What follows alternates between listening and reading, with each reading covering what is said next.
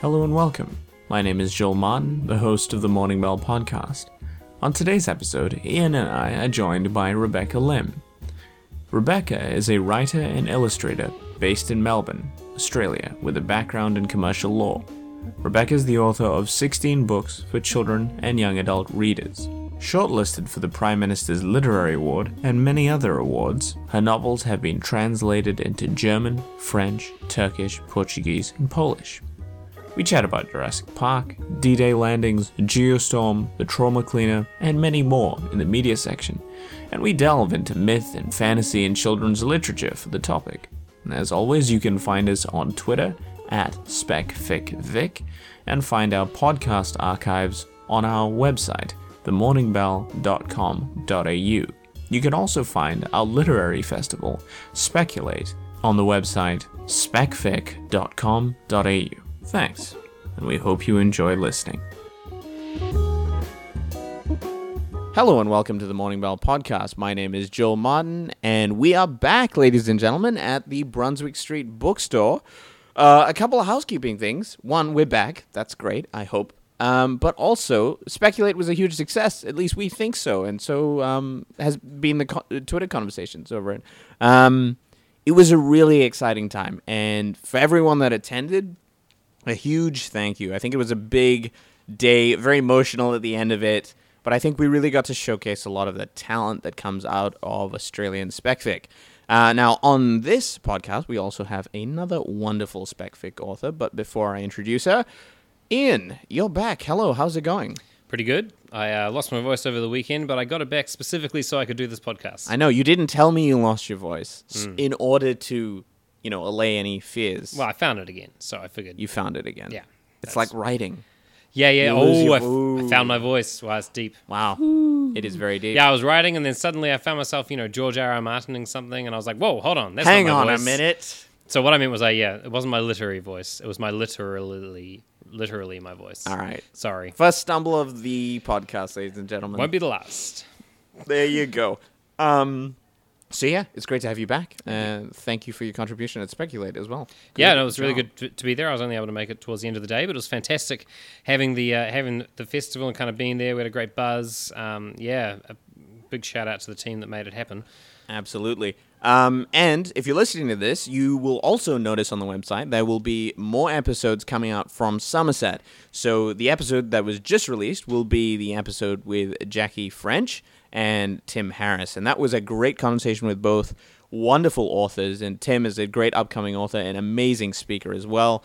And Jackie is just a font of information and wisdom. And it was a great conversation to have. So please check that out. We also have another special episode coming out from there. So keep an eye out on the website. But for today, we have a very special guest, Rebecca Lim. Welcome to the podcast. Thank you. It's lovely to be here. Fantastic to have you. So tell us about your week, Rebecca. How's it been? Have you been busy?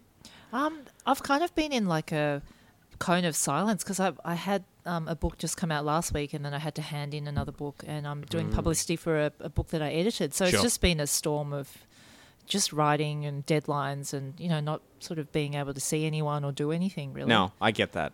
Yeah, I totally get that. It's really weird, isn't it? When people ask you like, oh, what are you doing this week? And you're like, oh, I'm writing. And they're like, just desperately writing. Yeah, you're writing and you say, I'm writing. And they're like, oh, you can come out for a coffee then. Yeah. I'm like, no. You don't say that to a brain surgeon. It's like, oh, I'm in the middle of a surgery. Just duck out. Just duck out for a coffee. That's when they say, oh, I've been meaning to write a book. I'm just going to get started on that then. Like, anyone can do it. Anyway, sorry. Yeah. Whoops. Oh, it's so good. I don't want to steal it, but Jackie has an amazing story in that podcast about brain surgeons and writing. So there you go. But yeah, do you get that a lot, Rebecca, when people are just like, yeah, they're like, you're just staring into space, just come on out. It doesn't look like you're doing anything. And meanwhile, you're trying to move, 26 people around on a, playing field. Structurally. Exactly. So you've got all this stuff sort of suspended in midair, and were their eyes green? Were they blue? That kind of thing. Like, Did their name change halfway through the novel? Has that man become a woman? All that kind of stuff. So it's hard because you're saying to your kids, can you just take your cheese slices away for a second? Leave. So I can finish this chapter. And they're like, no, I need you to find my sneakers or whatever. So it's really, it's tricky because you're right there physically, but your head's not there. So Yeah. Yeah, so that was my week, really. So, Ian, you've got, and this is some life information. You have a newborn, a little human. Yeah, that's right. How has that disrupted your life? I mean, enhanced it. I mean, obviously. Look, it's been. Needless to say, there's been a fair bit of change. So 15 weeks old, little Bowie. So yeah, you hardly see me cool these name. days. Yeah, Right. Really cool name. yeah. I think we've grown very distant after the kid. I feel like I've been replaced. Joel, you were my first child, apparently. And now. But you've grown up now and you have to leave home. Yeah. And now we're like, Joel, you can't sleep in the crib. You're not big enough. Oh goodness. So that didn't happen. Wow. But no, it's been a busy time. And, we're kind of just you adjust, and I've managed to get away to ride a little bit. I'm riding on the bus a bit these days. That's kind of fun. I think I've been drafting a new story, and I've got to say, I think it's some of the worst drafting I've done. Wow. I'm like, I'm just going to keep going because Why do you think that is? Hiatus or just like? No, look, What? I just figure Extreme it's tiredness, probably. yeah, it's just trying to keep on, and also just on the bus, I swear, like the typos are racking up. But basically, I got 35,000 words in, and I'm like, okay, and now they're going to start their adventure. I was like, yeah, they're going to trim that. maybe yeah. Going to have to do a little editing. That inciting incident. That is Oof. incredible. 35,000 words. Oh yeah, I mean they've That's- done something, but I'm like, and now they begin to. That's like voyage. my entire novel by that stage. Yeah. That's incredible. No, that is my entire Yeah, novel, I reckon. yeah. But that is the entire last novel I wrote. So yes, Wow. that's that. I've gone around in circles a bit. I recognize that, but you know what? I kind of figure it's good to just keep practice. So keep on going. Yeah. But that whole post-baby thing, it's a real...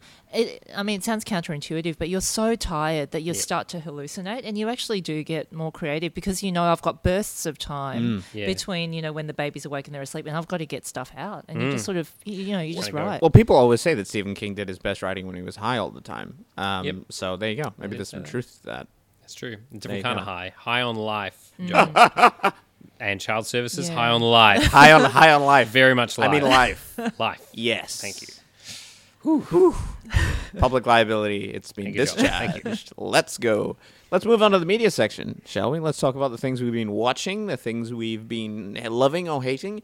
Ian, start us off. Yeah, well, I managed to get it. We actually had two people offered to babysit consecutively, so I got to see wasn't two me. movies. Yeah. no, it wasn't you. I got to see the Avengers somehow, like 3 months after it came out. So that was a good fun. Yeah. And also got to see Mission Impossible Fallout. Oh, Alright. was that good? I'm Yeah, actually, dying really to see good. that. Yeah, no, it's great. I mean, it's the plot, whatever, but It's the falling out of stuff. Yeah. Right? Yeah. the That's Fallout. what you're there for. Tom yeah. Cruise Yeah, falling out of stuff. And, yeah. and you're also there for Tom Cruise finding an excuse to run hell for leather at some stage. He's just got to do it, right? He's just got Yeah. to. I love the Tom Cruise run. It's the hardcore. robot Terminator 2. great. It's Yeah, so good. yeah. And he It's- doesn't for some reason he's like doesn't 56 age. and he's got no jowls. No. You know what I mean? Like, you know how when you see some people run on screen, you just go, "Whoa!" His whole Yeah. face is moving from Yeah, side no. to side, but he's like chiseled. I think it has to have something to do with like the Cloud Atlas turning humans into glue to keep you young, kind of thing. Yeah, Sorry, maybe. that's a spoiler for Cloud Atlas. Yeah, it is. Yeah. I reckon it could be just to do with all that cleansing through Scientology. I'm sure that's. Probably I'm sure it has a great effect on your I'm sure. health. Yeah, Tightening your he's skin gone and- clear. yeah. So maybe, but Yeah. look, I really enjoyed that, and it was just a fun romp. I mean, the first Mission Impossible still has by far the best plot. Oh, I mean, the whole Mission Impossible movies are just man in the hole stories, right? You put a man in the hole and hope he gets out at the end of the story. Yeah. And it's so compelling, even though technically there's really nothing to it, right? But they're just so entertaining. So the only thing I know about the new film, and I haven't seen it yet, which I intend to, is the bit where Henry Cavill reloads his fist. Yeah, pumps his fist. Yeah, that was Does really that great. actually happen? Yeah, Or was that just in the yeah, trailer? it was great. There's the fantastic action sequence that bit. I mean, Okay. Part robotic. no, he's just buff. There's a scene, when he okay. does this like weird fist Whack. thing, and Yeah. there's a reloading gun sound. Yeah, Oh, wow. It's just really good. That would be handy to have. No, I won't give any. In real life, I'm be no about to hit you spoilers, now. but- Yeah. Here we go. But moving from movies to books, though, two books that I managed to read while holding a baby at 3 a.m.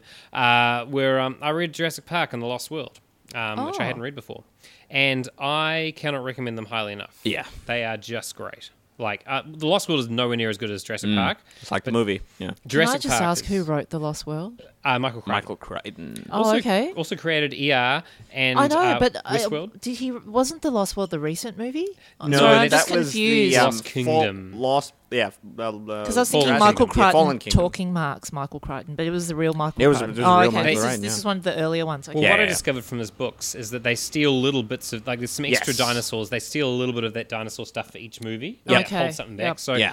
Yeah, like It's the MacGuffin. Yeah, but alright. the first book is just superb. It's an easy read. I mean, I hate the concept of beach reads, but it is that kind of thing, and just gripping. The way he writes suspense is fantastic. Yeah, and then The Lost World was just actually the movie was better than the book in terms of what it does, but like it's still so well written, and I really enjoyed it. So. Well, the thing about the movie of The Lost World is just that it's a tighter narrative, right? You focus on the main things of the story, whereas I think the book meanders a lot, right? The book does a bit, and there's less people. They don't send some big force there to capture the dinosaurs and take them back to the mainland. That's not the premise of the plot.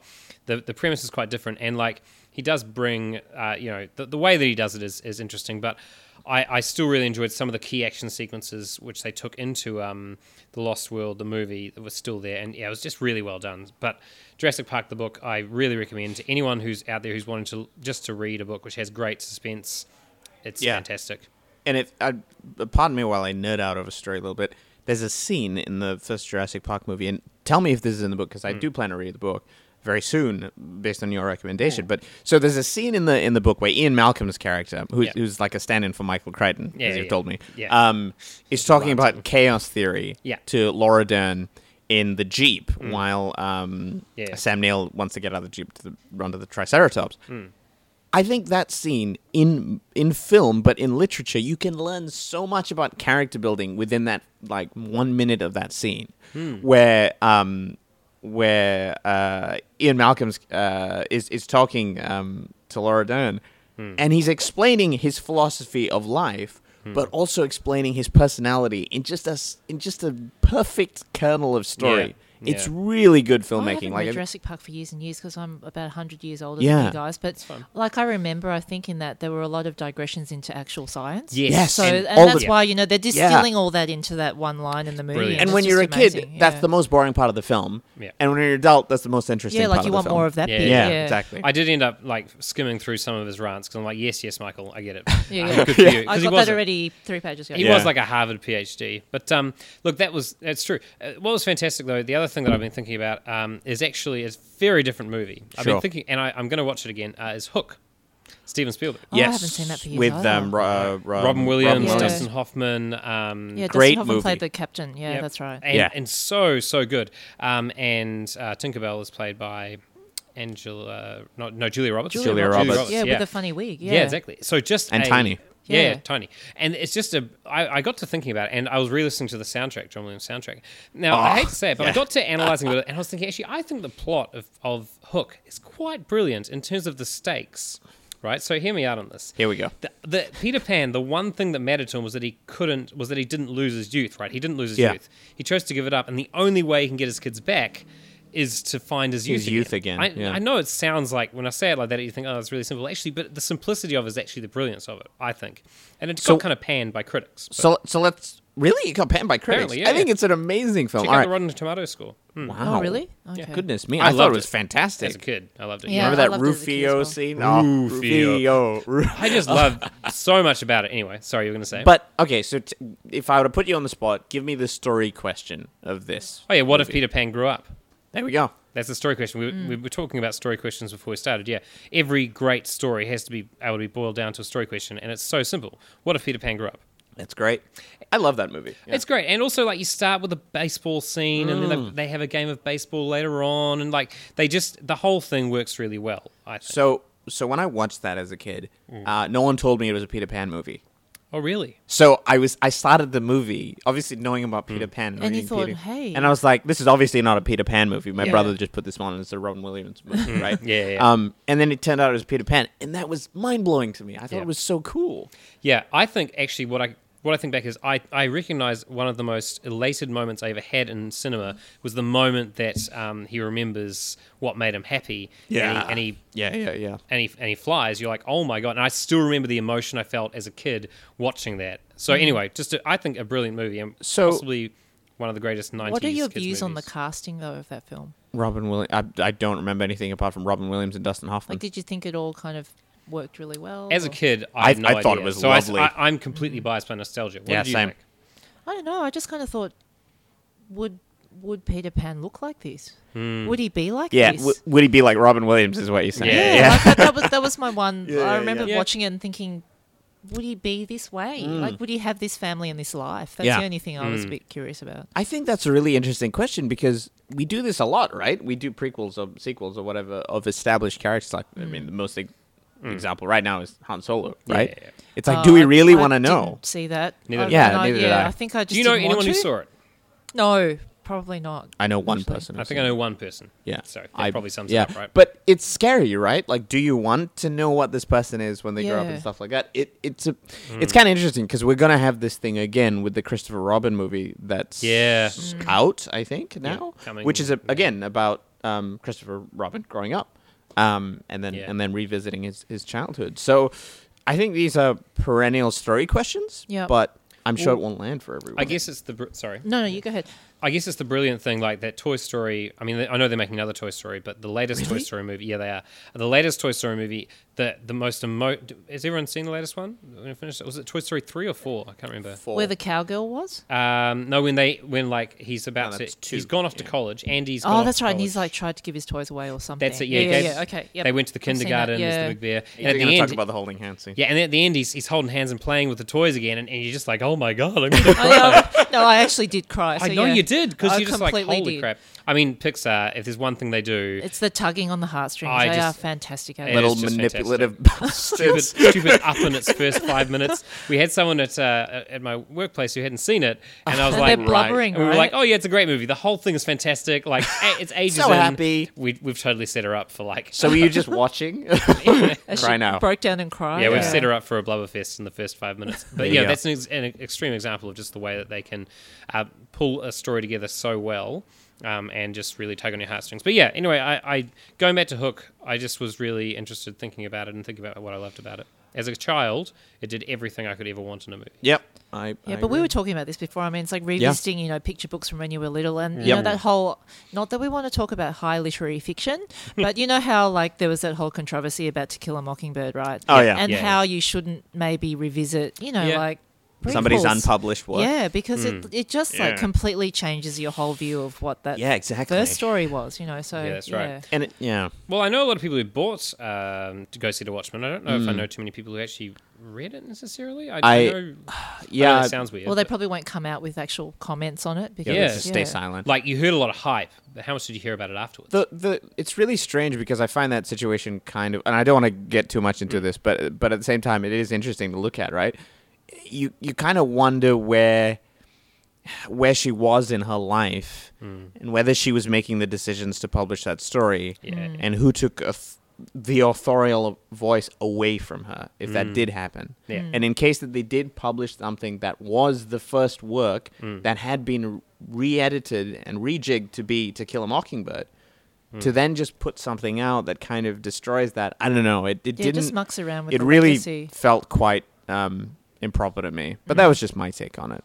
But Yeah. also that whole thing about, let's just rush it out, after she dies. It's like, Yeah. well, you maybe might have asked her before, she actually did pass. Yeah. Whether this was something she wanted. So You have to wonder whether something that's incomplete is better than just not. You know? Yeah. And I mean, at least with someone like, say, Stieg Larsson's work, which was published posthumously, Yep. like they edited it, they made it, the whole thing, and it became The Girl with the Dragon Tattoo. And it felt respectful, right? Yeah. Whereas in this one, yeah, that just was kind that of getting it feeling. out there. It's we've found something in a lockbox. Let's quick rush it out to. well, that's the thing. Like, if you find something in a lockbox, is it? I guess it's that tension of, do you want to share it with the world and say, look, this is what it is. It's the way you do it. It's the intent, isn't it? I guess, and it was hard to Yeah. tell what the intent was there. And the Yeah. Stieg Larsson thing's interesting because his series lives on, but it's quite clear it's not him writing it; it's somebody else writing Yeah. it. Because there is this trend nowadays: the Yeah. author's dead, but Yep. they keep on putting stuff out, or their estate does. Yeah, Yeah. that we're losing the idea of authorial intent in that way. Now- where yeah, Sorry. No, it's go for interesting. Think about a classic example of that, of course, the Wheel of Time series. Now, I only ever read the first book of the Wheel of Time. I'm trying to remember. I think Luke might have read a few more of them. I think. I can't remember. But there are others who've read a lot. Have you ever read any of the Wheel Is this of Time Robert series? Jordan? Yes. Yeah, Robert Jordan. Yeah, I read I think one or two. I in read the one. beginning. I think I started like the first two paragraphs of number 2, and I was like, yeah, I'm done. I'm not doing this again. But that was finished, of course. Brandon Sanderson, right? Apparently really well. Oh, Yes. did he finish them? Okay. And I've heard Brandon Sanderson's a fantastic writer. So that's Is that the that's Mistborn interesting. guy? Because I think I've got that at home. I've got his trilogy at home. Yes. Okay. Yeah, and I've Oh, only that's heard good interesting. I things didn't about know that. So, like, is it in the fine print that he I have took no over? idea. Or okay, It's with Brand. I think they finished. They say with Brandon Sanderson. Yeah. okay, On See, them. yeah, that was interesting because David Gamel's famous series, the Draenei series, or the Troy series. So he passed away near the end of the last book, so it pretty much was unfinished. And his wife, who's a journalist and also a writer, finished it, Stella Gamel, and she's a fantastic writer in her own right. And yet, I think that was one of the best examples of not putting a different voice in the book, but because she knew his voice so well, yeah, I kid you not, read that book and try and find a difference. yeah. right. It is It's like remarkable. seamless. Okay. Yeah, it really is. But that's a really work of hard to talent. do. That's the exactly. thing. You know, like VC Andrews, like she's still, you know, she died decades ago and she's still putting out stuff. You know, it's just a weird trend. Yeah. You know, that people go for the brand rather than the voice. You know, Yes. it's like, I know those books, so I'll just keep reading it because it's by that person, Yep. even though they're not there anymore. So, Yeah. Well, we all love the Hardy Boys. So. yeah. Do we? No, well, I don't know. I used to. Trixie, I Long used time to. ago. I loved Tracy it. Bell. Trixie Belden, Trixie I've got all of Belden, them yeah. just about. So, There yeah. we go. See? Yeah. I love the Hardy Boys so much until I realized that every story was the exact same thing. exact same. And Who's then I gonna was get like, kidnapped? Yeah, that moment when you minute. realise it, where you Yeah. go, hang on, it's Click. formulaic. Yeah. And then you just go, wait, oh, I what can't read is them story? anymore. And then you see all these images. And it only takes one time, and then it's like you leave the Matrix, right? I think that's what it is. Yeah. With, I've just unplugged. I remember I was Yeah. about 13, maybe I was 12, 13, and I'd read like 5 in a row, and then suddenly I'm like, hold on a second. Wow, it took you that long. Smugglers. Kidnapping. Couldn't Wait, help what? it. Oh my goodness. And then I'm like, okay, yeah, I'm done. Yeah. There you go. Well, But that was it probably took me 64 books before I went, I'm done. Yeah, I'm done. So, There's I just- think I there's a finished point. the whole series, Yeah, and then I was like, exactly. I'm done. but I think they're like up to 180 Yeah. now or something. So yeah. Really? No, I mean, I think I'm exaggerating, but No, yeah, no. more than where I left it. There's more. Well, Nancy Drew as well, right? So I mean, all those Nancy Drew. Nancy Yeah, Drew, yeah. even more epic than that. With then the there's the Secret Seven. perky red hair. Yeah, Yeah. that's Secret right. Seven, Famous Five. Yep. all that 5 kind of find stuff. outers, all that kind of stuff. Yeah. There we go. Yeah. That was quite the tangent from From Hook. I from think. Hook. There we Yeah. go. Rebecca, what have you been watching? Anything particularly Apart from eventful? the news and sort of getting sad and appalled, you know, by Doesn't the that hour. just happen regularly though when you watch the news? Yeah, pretty much. I mean, you probably can, you know, interchangeably put in a royal commission or something, and Yeah, you know, yeah, it's yeah. pretty much the same Insert outcome. government thing. But haven't really. I've been reading a few, really different things like the Trauma Cleaner. Have you heard about that? No. So that was Oh, Japan. person who started off. No, it's a memoir. Oh. So a person who started off life as Peter became Sandra and Yeah. cleans up basically after murders and suicides. So Oh my that was God. pretty fascinating. Wow. And that's I think based in Melbourne. So There you go. that was Who's that by? Sarah Krasnostein, and I think her sister or her cousin. I'm not sure about the family connection, but she runs 12th Planet Press. 12th. Oh, Yeah, right. Yeah, right. So, There you go. yeah, but it's good. I mean, she's a criminal lawyer, Yep. the person who wrote that. So yeah, that was fascinating. Yeah. Yeah, It's very interesting when you see a person who obviously has a lot of information about the subject that they're writing on, and you just kind of pick it, right? Right. It's like the Dilbert comic series, and Yes. you realize that Scott Adams worked in a place that was very much like that. Yeah. I'm reading a book where the main character is an accountant. I know everyone just went to sleep, but it's a fantasy book where the main character is not like a sword wielding badass, but an accountant. Pen wielding. And a pen wielding badass. that's unreal though. Like you And know, it's that's great. so against expectation. And it's so good. She's such a great character. so urban fantasy. No, so it's proper high fantasy stuff. Wow. And And it's you've got an called accountant in it. yeah. That's incredible. Yeah, the main character. It's economical fantasy is what people are calling it. So how do and it's you really like good. make the seek from the normal everyday business background to the high fantasy? How It's- does that? I have no idea. I would love to talk to the author and ask him, like, how did you get this information? Because it feels like he obviously worked in it. Yeah, and then, yeah, And yeah. then, like, knew his field. You're giving me a smiley. No, and maybe- I don't know. I can sense something. Maybe he enjoyed being an accountant, but he decided that his days in that profession were numbered. Ooh. God, that wasn't bad. That was. But I am I interested. still laughed. So No, sorry. that was good. I know, no puns on I've the been around you podcast. too long. I knew it was coming. Yeah, I shouldn't yeah. have asked the Yeah, question. you were wincing before he even Yeah. said the word. So yeah. But that's interesting though, like an accountant in high fantasy. But The traitor it Baru always sounds Cormorant. like like that should be a Terry Pratchett kind of thing, Absolutely. would fit well. Yeah.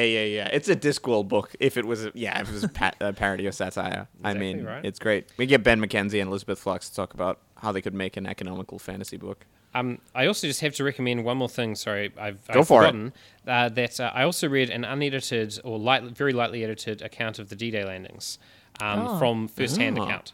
Wow. And it was one of the most interesting things I've ever read. Extremely brutal and depressing to read about the failures of multiple units and what was recorded by the one survivor or whatever. But I stumbled across it through the most random Reddit rabbit hole I've ever been down. I did tweet it, and about 3 people liked it, I think. But it's brilliant. Like it was, and then I looked and I didn't realize that it was from the Atlantic, but it was published in 1960. The article that I was reading. Wow. So probably about 15, 16 years after it happened. Yeah, exactly. So That's amazing. Wow. no one had. What had happened is that everything that was written about D-Day pretty much has been taken from secondary sources who kind of jazzed up and played up the heroism and the luck and the heroes of D-Day, as opposed to those who the primary Slogged sources. up the beach. Exactly. Yeah. Or The in this case, mythologizing drowned. that happens. So many of them. And it was so brutal to read, but I was gripped. I was absolutely gripped, and a very long read. So highly recommend if you just Google D-Day landings first-hand account, The Atlantic. Yeah. You'll find it. Anyway. See, tweet a GIF in, you'll get plenty of retweets. I know, Tweet a just- really interesting article. And I 3 swear. people like You it. get Every 3 time. people. That's Every right. There we time. go. It's fine. Doesn't that just make you sad? Basically, my premise in life is to make you hate social media because every time you're so positive about it, it annoys me. And Look, I it know just that- annoys me. I know that GIFs get all the traction. It's just how it is, And I know whenever I drop something about writing, people are like, Whatever. GIFs. So get back Give to the us a GIF. cat thing. Yeah, the cat thing. I don't care about your new series of books. Give us a cat. Cat. Yeah. That's all I hear is people shouting cat. Yeah. So, that's fine. You know what should have been a cat GIF, but instead got made into a movie? Is the segue is really bad. Is a movie that I watched recently called Geostorm with Right. Jared Butler. Can we talk about this train wreck? Oh, Geostorm. Right. I remember that. It's like the satellites. It has a geostorm in it. Does Ian, he get weirdly. his abs out? No, I was very disappointed. Yeah, you were so like, why I are was you like, fully why am I clothed watching- throughout Why the is film? Jared Butler in this movie without his shirt off? I don't understand. No, so I love Jerry Butler, even though he's been in basically every bad movie I've seen in the last 5 years. And I thought, look, Geostorm, a movie where they build metal belts around the Earth. That's the Sounds premise? like, yes. Oh, my goodness. And how they keep the weather under control. And you watched this by choice? Yes. There's no gunpoint involved? My mouth was open the whole movie. How does the metal stay up there? I don't know. They They never explain that. they Doesn't build matter. Okay, satellites doesn't matter. that click together like Lego. like Lego Like blocks. Lego. Lego. Okay, And Lego. it keeps the weather in. Yeah, and it like modulates them, and it says like, I feel like sun today, and they're like sun, and then they feel like clouds. There's so and- many things wrong with what You know, you it's just said. such Yeah. a stupid premise. But the thing is, there's a lot of fantasy and science fiction that doesn't make a lot Yeah, of I mean sense. that whole suspension Sure. of disbelief thing. You've really got to do. You've that gotta work with it this well. movie, probably. Yeah. This movie, you go in, you lose that moment at the start of the film where they're like, guys, we have this huge problem. We've ruined the Earth. And everyone's like, oh, we're totally into this story. And then like, so we built a ring of satellites around the Earth and it covers every square mile. And I was like, I'm out. How do you breathe? I'm like, What- I'm out. Show me some ads. Where's this going? Yeah.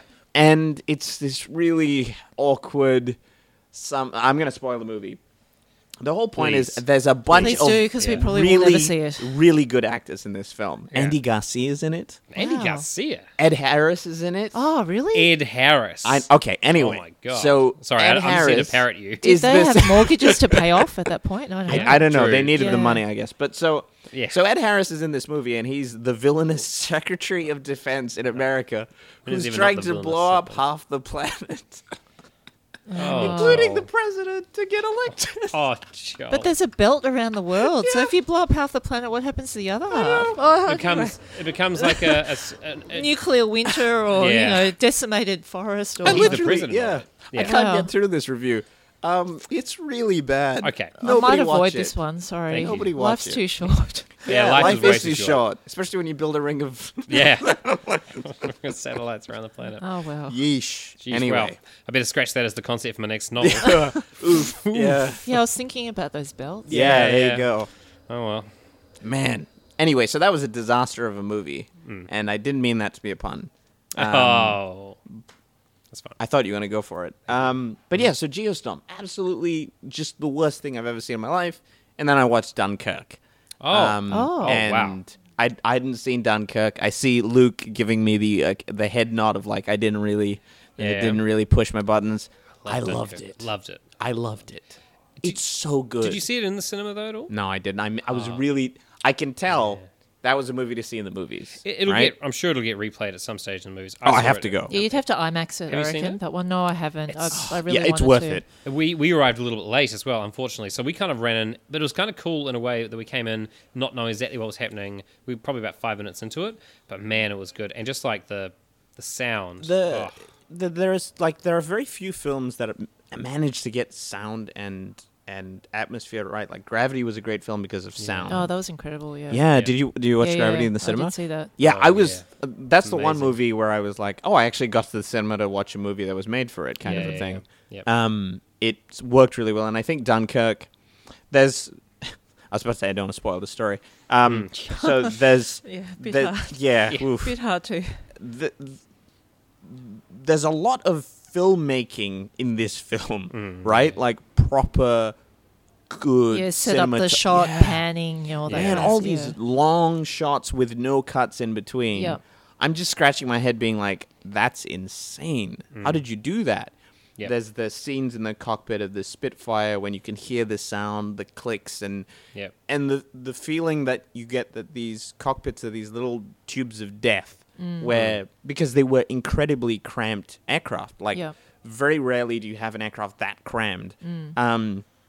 It's one of the reasons it works so well. But like, man, So really immersive. yeah, Like it you felt just like you were got in, you there. Yeah. And obviously, it's a movie where Tom Hardy has something on his face again. But like, Oh, did he? yeah, he did. He had the like Oh, really? Yeah. thing. Because he had something shot off, or No, because you know the Oh, they're the- wearing that gear. respirator Okay. stuff. So like again, he'll never be in it. I mean, Yeah. now he's in Venom with an alien on his face. Oh, lovely. So He just keeps doing it. yeah, That's fine. There But you go. yeah, great movie, and I think Christopher Nolan's still the standout. Oh, he shot it out of the park. I'm very impressed. Shall we move on to some Yeah. more writing stuff? Shall we? Mm-hmm. So Rebecca, one of the reasons we got you on was to talk about the stuff that we really care about and the idea of like myth and fantasy and applying that to kids lit, and that is something that I think should be talked about more. So let's start this off the bat. What was the like when you went in and you're like, I'm going to write a children's novel? I guess this talks about the inspiration of ideas, right? Like, and how you get ideas, but also why the push for mythology there? I mean, it's a question for you too, Joel. Like when you were growing up, did you see people like you in books? I didn't know what I was, so yes, all the time. Oh, okay. Yeah, well, it's for me. Like, I mean, that's the thing. Like, when you're a kid, you can't Yeah, articulate. exactly. You know, like you're reading stuff and Yeah. you're thinking, I'm trying to extrapolate stuff out of this. Sure. But I think you get to this point, like the Hardy Boys point, where you go, there's something a bit wrong with everything Yeah, that I'm right, yeah. reading. See, the thing is, I was way too. I had no self-awareness. I was like, I'm the Hardy Boys in Yeah. every way. Yeah, see, the Hardy Boys thing, I could never say I'm the Hardy Boys. But, you know, like you kind of like just think, yeah, I'm a cool Californian kid who Exactly. solves mysteries with Yep. my sibling, right? Yep. Yeah. Yeah. But there's one point, like I think you reach, and that's why, like, I started reading Sure. fantasy sci-fi, because I thought it's so much more inclusive fantasy and Yeah. sci-fi, even though it's got problematic tropes, the booby women, all that kind of stuff. Sure. As a kid, you kind of go, well, it's okay if you don't have a human body. You can still have an adventure. And so, like with kids' books I was reading, I'd read them all at the library and work through the shelves, work through mythology, work through fable.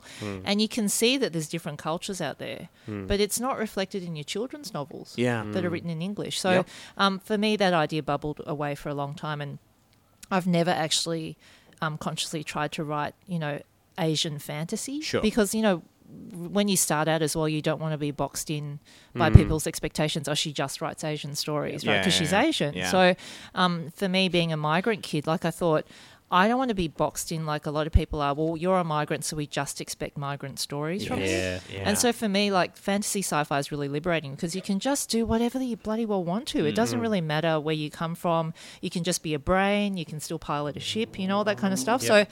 So I've only really, after this is the 18th book I've written for kids and young adults, I've actually said, you know what?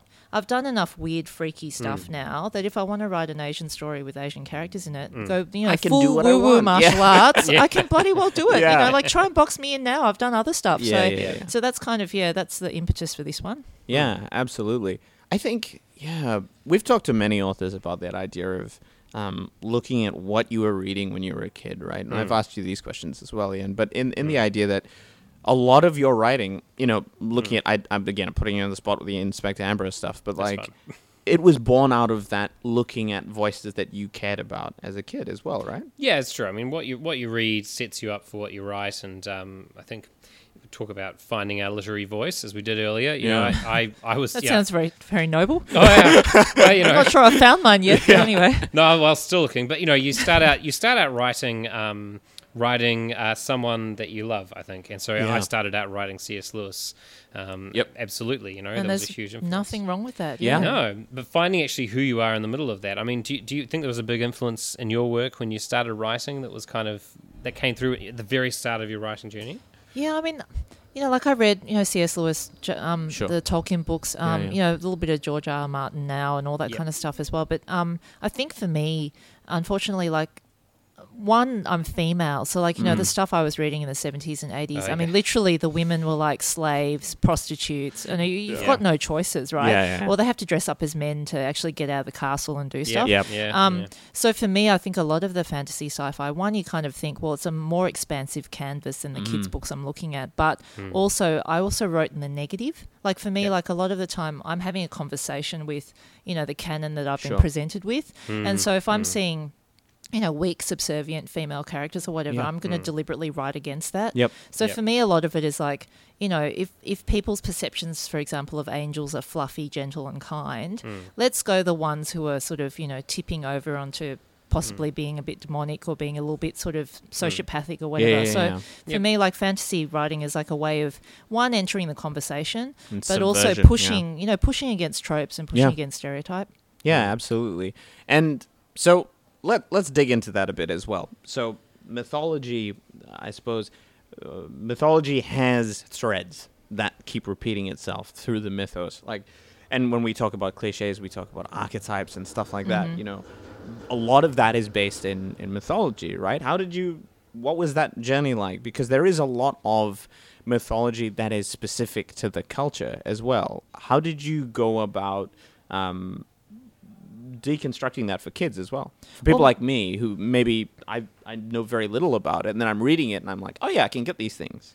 Yeah, I mean, I think with mythology and fable and, things like angels, demons, all that kind of stuff, it's like common to lots of cultures around the globe. And obviously it's us, the early versions of us trying to work out exactly what the hell is going on, how does stuff work? Like why does the sun shine every morning, all that kind of stuff. Establishing the world. Yeah, that kind of thing. So, I mean, it has a lot of fable and mythology is such a basis for fantasy sci-fi writing because it's all that stuff about, us against the cosmos, what does it all mean? How do we actually stand up to all this stuff and how do we deal with fate and why does this keep happening to me? So I think that's why a lot of kids sort of do start off with fable and mythology when they're younger because it's all very black and white. It's sort of there's baddies, there's goodies, and you can kind of sort of work out stuff from that. And then it's fun now to sort of take that apart and say to children, maybe it wasn't literally the truth, people don't necessarily literally come back from the dead or, whatever. Not that I'm saying anything, particularly controversial. No, I meant actually in the context of Egyptian mythology,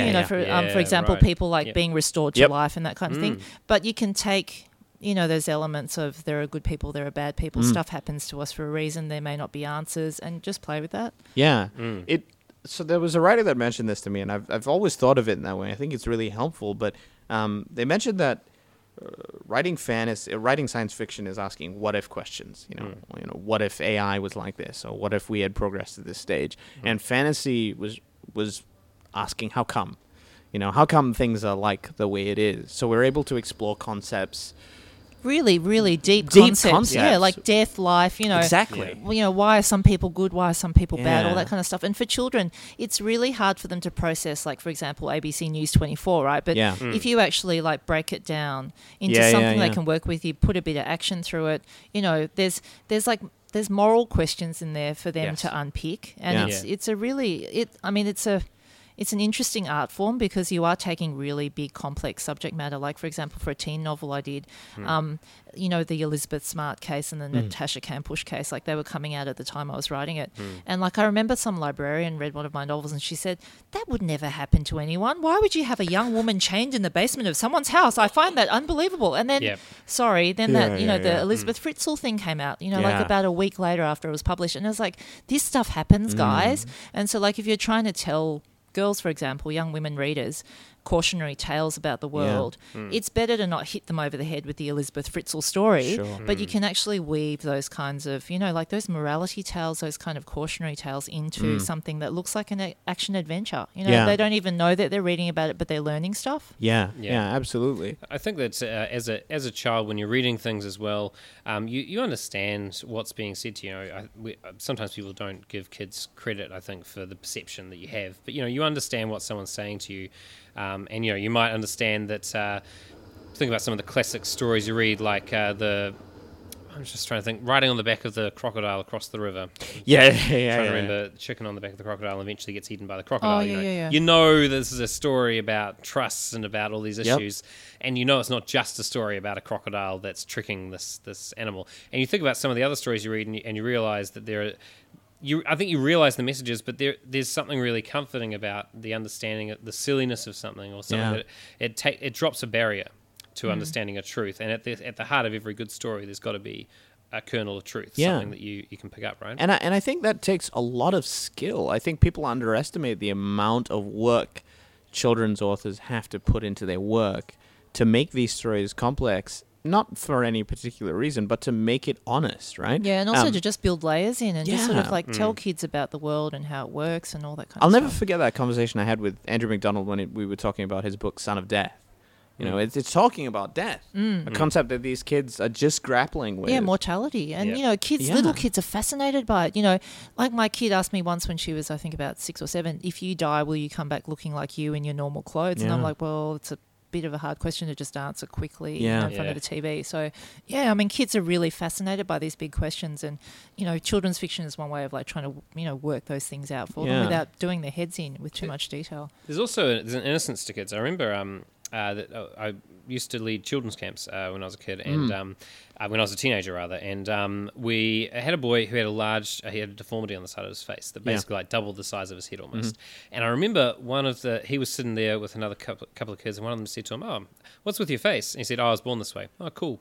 And off they went. Yeah, and they just sort of continued on, which kind of roll with it, you know. Like most adults will go, "Oh my God, what is that thing on your head?" Exactly right. They're either going to do that, or they're going to be like, "Oh, painful." Yeah, I can't even look at you. I'm going to go talk to that person over there. I know that's the thing. And so kids are really, I mean, they're really resilient and they're really like intuitive, and they kind of work stuff out for themselves. And so, you know, that's the thing as well with children's literature. A lot of people go, "I just write kids' books," but I mean, there's just it takes a lot to take all those big concepts and put them in words that kids can understand and engage with and not be bored by. Yeah, because you've got to build that fun and that wonder into it as well. So yeah, absolutely. And I think you're absolutely right about fantasy, because it's like such a useful tool to elucidate these big concepts of life and to be able to weave it into story.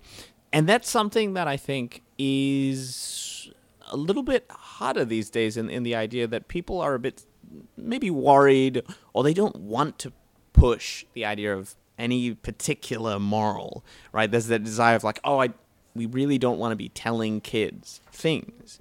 What do you think about that? Is that like, is it a struggle in one way or the other? For me, I mean, you know, I've always got a small political project happening in the background, which is to say, you know, men and women can all do stuff, you know, and bad stuff happens to good people. So, I mean, for me, like, I'm not trying to hit you over the head with a moral, but I am sort of saying, you know, these are my ethics. These are the ethics of my characters. You guys should probably build your own set of ethics as well. It's kind of important, you know, the way you treat people, try and build a bit of empathy. Empathy is really important. So a lot of the time I'll try and build characters who are very unlikable at first. Like, people will read this and go, "Oh, she was nothing like me. I couldn't stand her. She was so ugly, and, you know, she just had no friends, and I can't believe it." But the thing with my books is, if I can pull a reader who goes, "I hate this character. She's such a, you know, what an idiot. I can't stand her," and then bring them to the end of the story, and then they go, "I can understand now why she did that," empathy, or why she was the way she was. I mean, for me, that's kind of the quiet moral in there. If I can bring someone along on the journey and get them to walk in someone else's shoes. It's really important. Yeah, That's why it's so important for kids to read stories where they do. I mean, people who read more tend to build more empathy. It's not necessarily the case, but and particularly in fiction as well. In fiction, yeah, because it hits you over the head to walk a mile in someone's shoes, I suppose. And what other way can you genuinely step into someone's shoes than by reading a story, and understanding, this is what it might be like if someone, you talk about someone going through a major life change, it gets your head kind of turned around.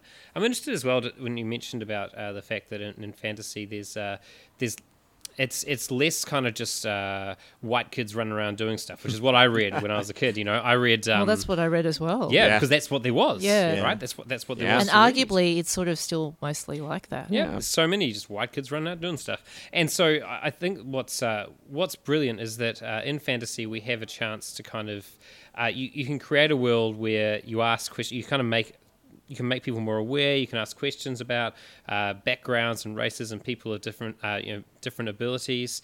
It's an interesting environment because the lens that you look through can be entirely different. If that makes sense. Yeah. Maybe it doesn't. I might just be off tangent. No, I completely. You agree. can absolutely interrogate stuff that maybe you can't interrogate in a so-called normal book for kids. Like in a fantasy novel, anything goes. You can have werewolves up against people, and it's all sort of like an allegory for different races or different ethnicities or different faiths or whatever. But it's not hitting you over the head with it. Yeah, it's just saying to the reader, just remember, not everybody's like you, but not hitting everyone over the head with that. And so, it's a wonderful thing to play with. And that idea of metaphor and symbolism and meaning is also a really difficult thing to balance out, right? Because it needs to serve the story and the interests of the story very well. Like you don't want to have 3 pages of let me describe to you what the, Which I think is more evident, or you can see that more evidently on screen because you can feel what they're trying to do a lot of the time. Yeah, it's like what you were saying about Jurassic Park, trying to distill chaos theory into one sentence. Yeah. I mean, that's kind of like kids' books. We're trying to tell you about, this particular problem in the real world, but we're doing it in this chase scene that lasts for like 2 paragraphs. Yeah. So, yeah. Yeah, it takes a great amount of skill. I remember one of the reasons I never got into, OG Star Trek was, and this is something that was brought up at Speculate and a few other places when Jay Christoph mentioned that Star Trek was talking about, green people being mean to blue people is another, emphasis of racism. And that was something that I think I picked up on when I was starting to watch it. And I wasn't interested in that idea that I was just like, I'm seeing Star Trek. I just want to see cool planets and stuff. Yeah. And I feel that some episodes did it a lot better than others, where the metaphor was couched really well in the story that you're like, oh, that's so good. Yeah. But when it just felt like I'm just levering an issue in here for you. Yeah. Then I could feel that, and and I'm like, I'm just watching Star Trek, though. You're pushing my buttons. Yeah. Stop doing that. Stop doing this. That's right. When you feel that, I remember there's an author, remain nameless, of contemporary fiction that my wife used to like. To one day she's like, I'm just so sick of her basically going off every single issue. Here's the lesbian daughter of small town pastor who's coming home to have an abortion. And you're like, got it, tick, tick, tick. We're going controversy. What's the latest issue? Yeah, exactly right. And just you layer it up, and it was really obvious what was being done. However, if you said to me, you took it and you said, hey, here's someone who's struggling with they're struggling with their identity, and suddenly finds themselves pregnant, and they're in a different situation. Like you can put that in a way that doesn't hit you over the head with the obviousness of what's coming. Like here comes conflict. Yeah. You know what's coming. And I think the good thing about fantasy sci-fi is you actually can deal with those really, really big issues without going, here's the issue I'm going to talk about for 3 pages now and take you out of the narrative. Yeah. I think with contemporary, it's really easy for people to say, like, for example, The English Patient, 30 pages about zephyrs, right? Yep. Like, I think with contemporary fiction, you can go, I'm just going to go off on my hobby horse and keep riding into the sunset now for a little while, and you're going to have to follow me. But I think with fantasy, like, a lot of us readers are pretty sophisticated. And if people start going, I'm going to put the issue of the day in here, even though everyone's got blue skin or whatever. You'll just be going, I can't, it's just thrown me out of the story. Yeah. And so I think we're quite good at just going, we can see the stuff and we understand that the sophisticated issues are there. Yeah. But I think the authors and the readers have a kind of compact where that's not the Yeah, there's that's an not the unspoken thing. agreement. Yeah. That's not Yeah. that it's in there, but it's not the, like, we're not going to go, here's a political issue of the day Yeah. now. We just don't do that. Yeah. Because it ruins the story, That's right. Yeah, And absolutely. It's not that we don't want to read about that. It's just that when you hit someone over the head with something, that like any issue, when you're the if you're the guy on the like the if you're the person who's just shouting at someone about something, they're not going to listen necessarily. But Yeah. when you bring it to them in a way that they can relate to, and that's where you can actually help someone on their journey of understanding, because you bring them a character they can relate to, and then that character faces an issue that person And might that's not your way understand. in. Yeah, that's your way into That's the your issue. way in, right? Yeah. And that is respectful to your readers. I think that's the main thing. Yeah. It's respectful to people and says, hey, you know what? You might not agree with this, but you can at least begin to empathize with it. And that's... Yeah, and I think Huge. that slow process is the most important thing there. And I just want to mention very quickly, I'm not hating on OG Star Trek for anyone else listening. I just want to put that out there. Just It's clarify. it's really good, but it just at that time it just didn't feel. You're shaking your head. You I can just see love the me. fact you're having to put a I'm disclaimer out there. backpedaling. I'm backpedaling Because you know your quite- career could be over. Yeah. There may be some feedback on that. So. Yeah. So, but it's that idea that it doesn't always work for everyone, right? In that idea that some metaphors just don't stick with people, especially if those are the people that experience those things, and you're like, maybe not, maybe not in this. I think as well, with any story you're telling, you need to be respectful of the situation you're telling as well. So if I was to write a story about someone getting an abortion, oh my God, would I even know where to start? No, Yeah. no, I'm going to have to do a lot of research. But yeah, I'm you'd gonna have to- readers, you'd have the whole lot, right? Yeah, Yeah, because yeah. you're going to have to make sure that you really got a grasp on this. And would that even be a story I'd be comfortable telling? I mean, I don't know. Yeah, you know? and that's the question for the author as well. And these are Yeah. interesting questions because I think fantasy sci-fi there is, there's a bit of old guard, new guard stuff happening, Yes, and it's like, Mm. how do we now tell this for this kind of contemporary audience without treading on so many different people's toes, right? Yeah, So- yeah.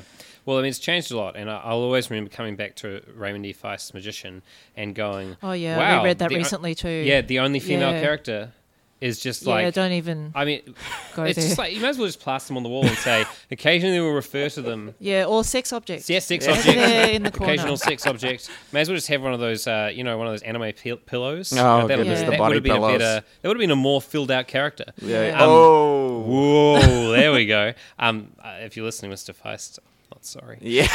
And so yeah, that's kind of the interesting thing is we've come a long way from that kind of old school fantasy where it's just male, not even male dominated. It's just male. Yeah, full yeah, stop. White, straight male, full stop. Yeah. To being a more nuanced to And I think you're right, new wave. And I think that word you just used, nuance, like I think fantasy has come a long way in nuance, right? There was an article I wrote a while back about Lovecraft and about how while he has some ideas that most people will fixate on and say, well, these are issues. I really like his character growth as a human being. And you can see his writing getting so much better when his worldview opens up towards the end of his life. And then it deteriorates, but, let's not talk about that. But when it was opening up and he was living a more full life, and he was actually, living in one sense, you see his writing become richer and fuller Yeah. and better. And I think fantasy has come that way. I think there is some, there's definitely truth in that, of that sort of, big men fighting other big men in sword and sorcery, particularly, a genre that And I there's really absolutely love. a place for that. Yes, like there's a place female for readers that. love that stuff too. Yeah. And and there's that idea that you need to do good writing as good writing, and that stands for itself, and people can smell that. But you can see the artistry in some of even Robert E. Howard's later works, right? There's a story that I always point people to when people are talking about Conan, being like, oh, he's a one-note character. Absolutely.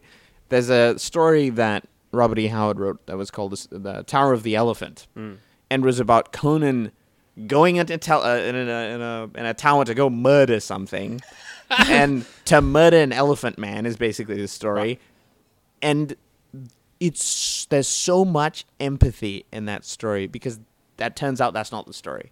And it's such a powerful story and really, really good writing. So I really do think good writing speaks for itself in I whatever probably genre. shouldn't mention this book on this podcast, but Ian Fleming, how he wrote the James Bond Yeah. series. Yeah. Like there is one book in his whole series which is written from the perspective of a woman, Yeah. which is called, I think, The Spy Who Loved Me. And Didn't know I'm that. not saying that it's good or bad, or it's just, and it's kind of like that story we were just talking Yeah. about. Seeing his work grow, like come from a different perspective, is really fascinating because it's still a spy story, but it's Yeah, written yeah. from the perspective of the so-called victim, Yeah. right? And he's like channeling a woman. So Yeah. it's all, it's just fascinating to see their worldview kind of change a bit as you read through the oeuvre, you know? Yep. Mm. Yeah. Wow. Absolutely. Any closing comments, Rebecca, before we wrap up? No, it's just been a really fun time. Like chatting with fantasy nerds. I love it. It's Yeah. fantastic. Like we should do this more often in public, you know, Yes. like fully out there, talking about Jared Butler's abs and all that stuff. I know You it's know? true. Absolutely. Yeah. I think it's been interesting that in recent times, you know, the appropriation of nerd comment and culture into mainstream. Oh, the Big Bang Theory stuff. Like, do you guys Yeah. watch that show? Yeah. I can't stand. I it. don't. I I don't. can't. I'm Do sorry. you actually know who watches it? I don't know. I don't know, I- but it's like so so cringy. massively rating. Like, who's I- watching it? I don't know. People who don't who identify. aren't Who do nerds. they have? Who do they have the meters on? Like, that's what I want to know. People but, aren't nerds. But yeah, like it's interesting though because I think Game of Thrones probably has done the most for that. I'd Yeah, say. in and I terms think of there's a lot mainstream. of good to be said for what that has helped the fantasy genre.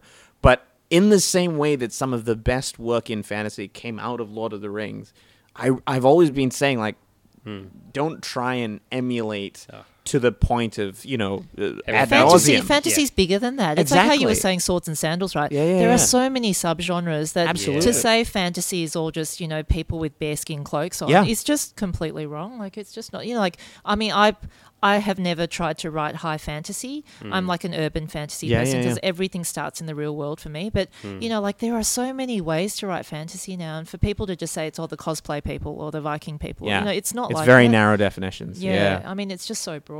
Wow. Absolutely. Yeah, no. But hey, I think that's all to the good, and will continue to bring interesting conversations in fantasy to the fore. Just like this one. There you go. Bringing it back. Bam. I should just end the podcast on the bam. That's just how this goes. Well, thank you very much, ladies and gentlemen, for bearing with us and engaging with this conversation. I always say to people that the only way you move forward in these kinds of topics is to talk about it, right? If you want stuff to change in genres, just talk about it. Have a conversation. And Learn also from people get in who've and do written. it. Yeah, That's the absolutely. thing, if anything, and that's my sort of like aspect of writing. Like I try and engage with the conversation, Yeah. but like the things I think are missing, I'm trying to put back in there. So Exactly. and if you're someone who's trying to write and you're emerging or you're established, you're part of that conversation as well. And if you see things missing, put them in there. You Yeah, know, that's right. yeah, I completely agree with that. There's something that I and it just came to my mind. I'll close with this, but when people look at the podcast archives, there's like 70 odd podcasts that we've done. People are like, oh wow, so much advice. I guess I'll listen to every one and then start writing. No, like learning is so important, but just do it. Like, just sit there and agonize. deliberate practice is Yeah. one of the best forms. So, And also show people, talk Yeah. to people about it. Like if you just have it to yourself, you'll never know Yeah. if it stands up. Like if it meets the smell test. You've got to talk about your work with people. absolutely. Well, on that, Rebecca, thank you very much for joining us. It was Thanks a for having me pleasure on the to have you. podcast. Well, what have you got coming up? Where can people contact you? You did say you're not a big fan of social I'm media, but actually quite terrified of Twitter. So I'm on Instagram, RebeccaLim_writer. Mm-hmm. I'm also on Facebook, RebeccaLim.906, I think. Otherwise, you can contact me through my publisher, which at the moment is Allen and Unwin. fantastic. And the book, Children of the Dragon, The Relic of the Blue Dragon. What is this about? Just tell us where people can find it. It's about Chinese mythology, Aussie kids, martial arts, action adventure, bit of mystery, and you can find it at all good and non-good bookstores, I think. This is one of the good ones. One of the good ones. I'm not sure if it's We've here, but yeah. discharged our obligation. It is good. Please This is don't. an excellent bookstore, and I'm not sure. I haven't combed through the shelves yet, so I'm not sure You if can it's definitely here. find it here. You can find it here. Definitely. There That is one true. copy here I can see, That's so yeah, guaranteed. we can find one copy here. So Fantastic. Well, Ian, thanks for joining us. What have you got coming out on social media links? Give us Yeah, the you details. can find many GIFs on social media. I sent out a newsletter and for the first otherwise. time. Yeah, Cats. I did send out a first newsletter in a long time today, but yeah, there'll be more news about what's coming up. Sorry, I've been suppressing a cough all night. There'll be more news about what's coming up. That sounded soon. like a guffaw. Yeah, I'm in the middle of several projects, but there will be some news soon. Yep. I feel like that's the writer's life. I'm in the middle of several projects that I can't talk about. Yeah. And I know. can't bring home. And I can't bring bring- them yeah. home. I Yeah. know. Yeah. know. There's no tangible proof of these projects, but they exist. Yeah, they do. I swear. Well, you can follow The Morning Bell at the Speculate Twitter, which is at SpecFicVic. You can find all the podcast archives, all that intimidating episodes on themorningbell.com.au.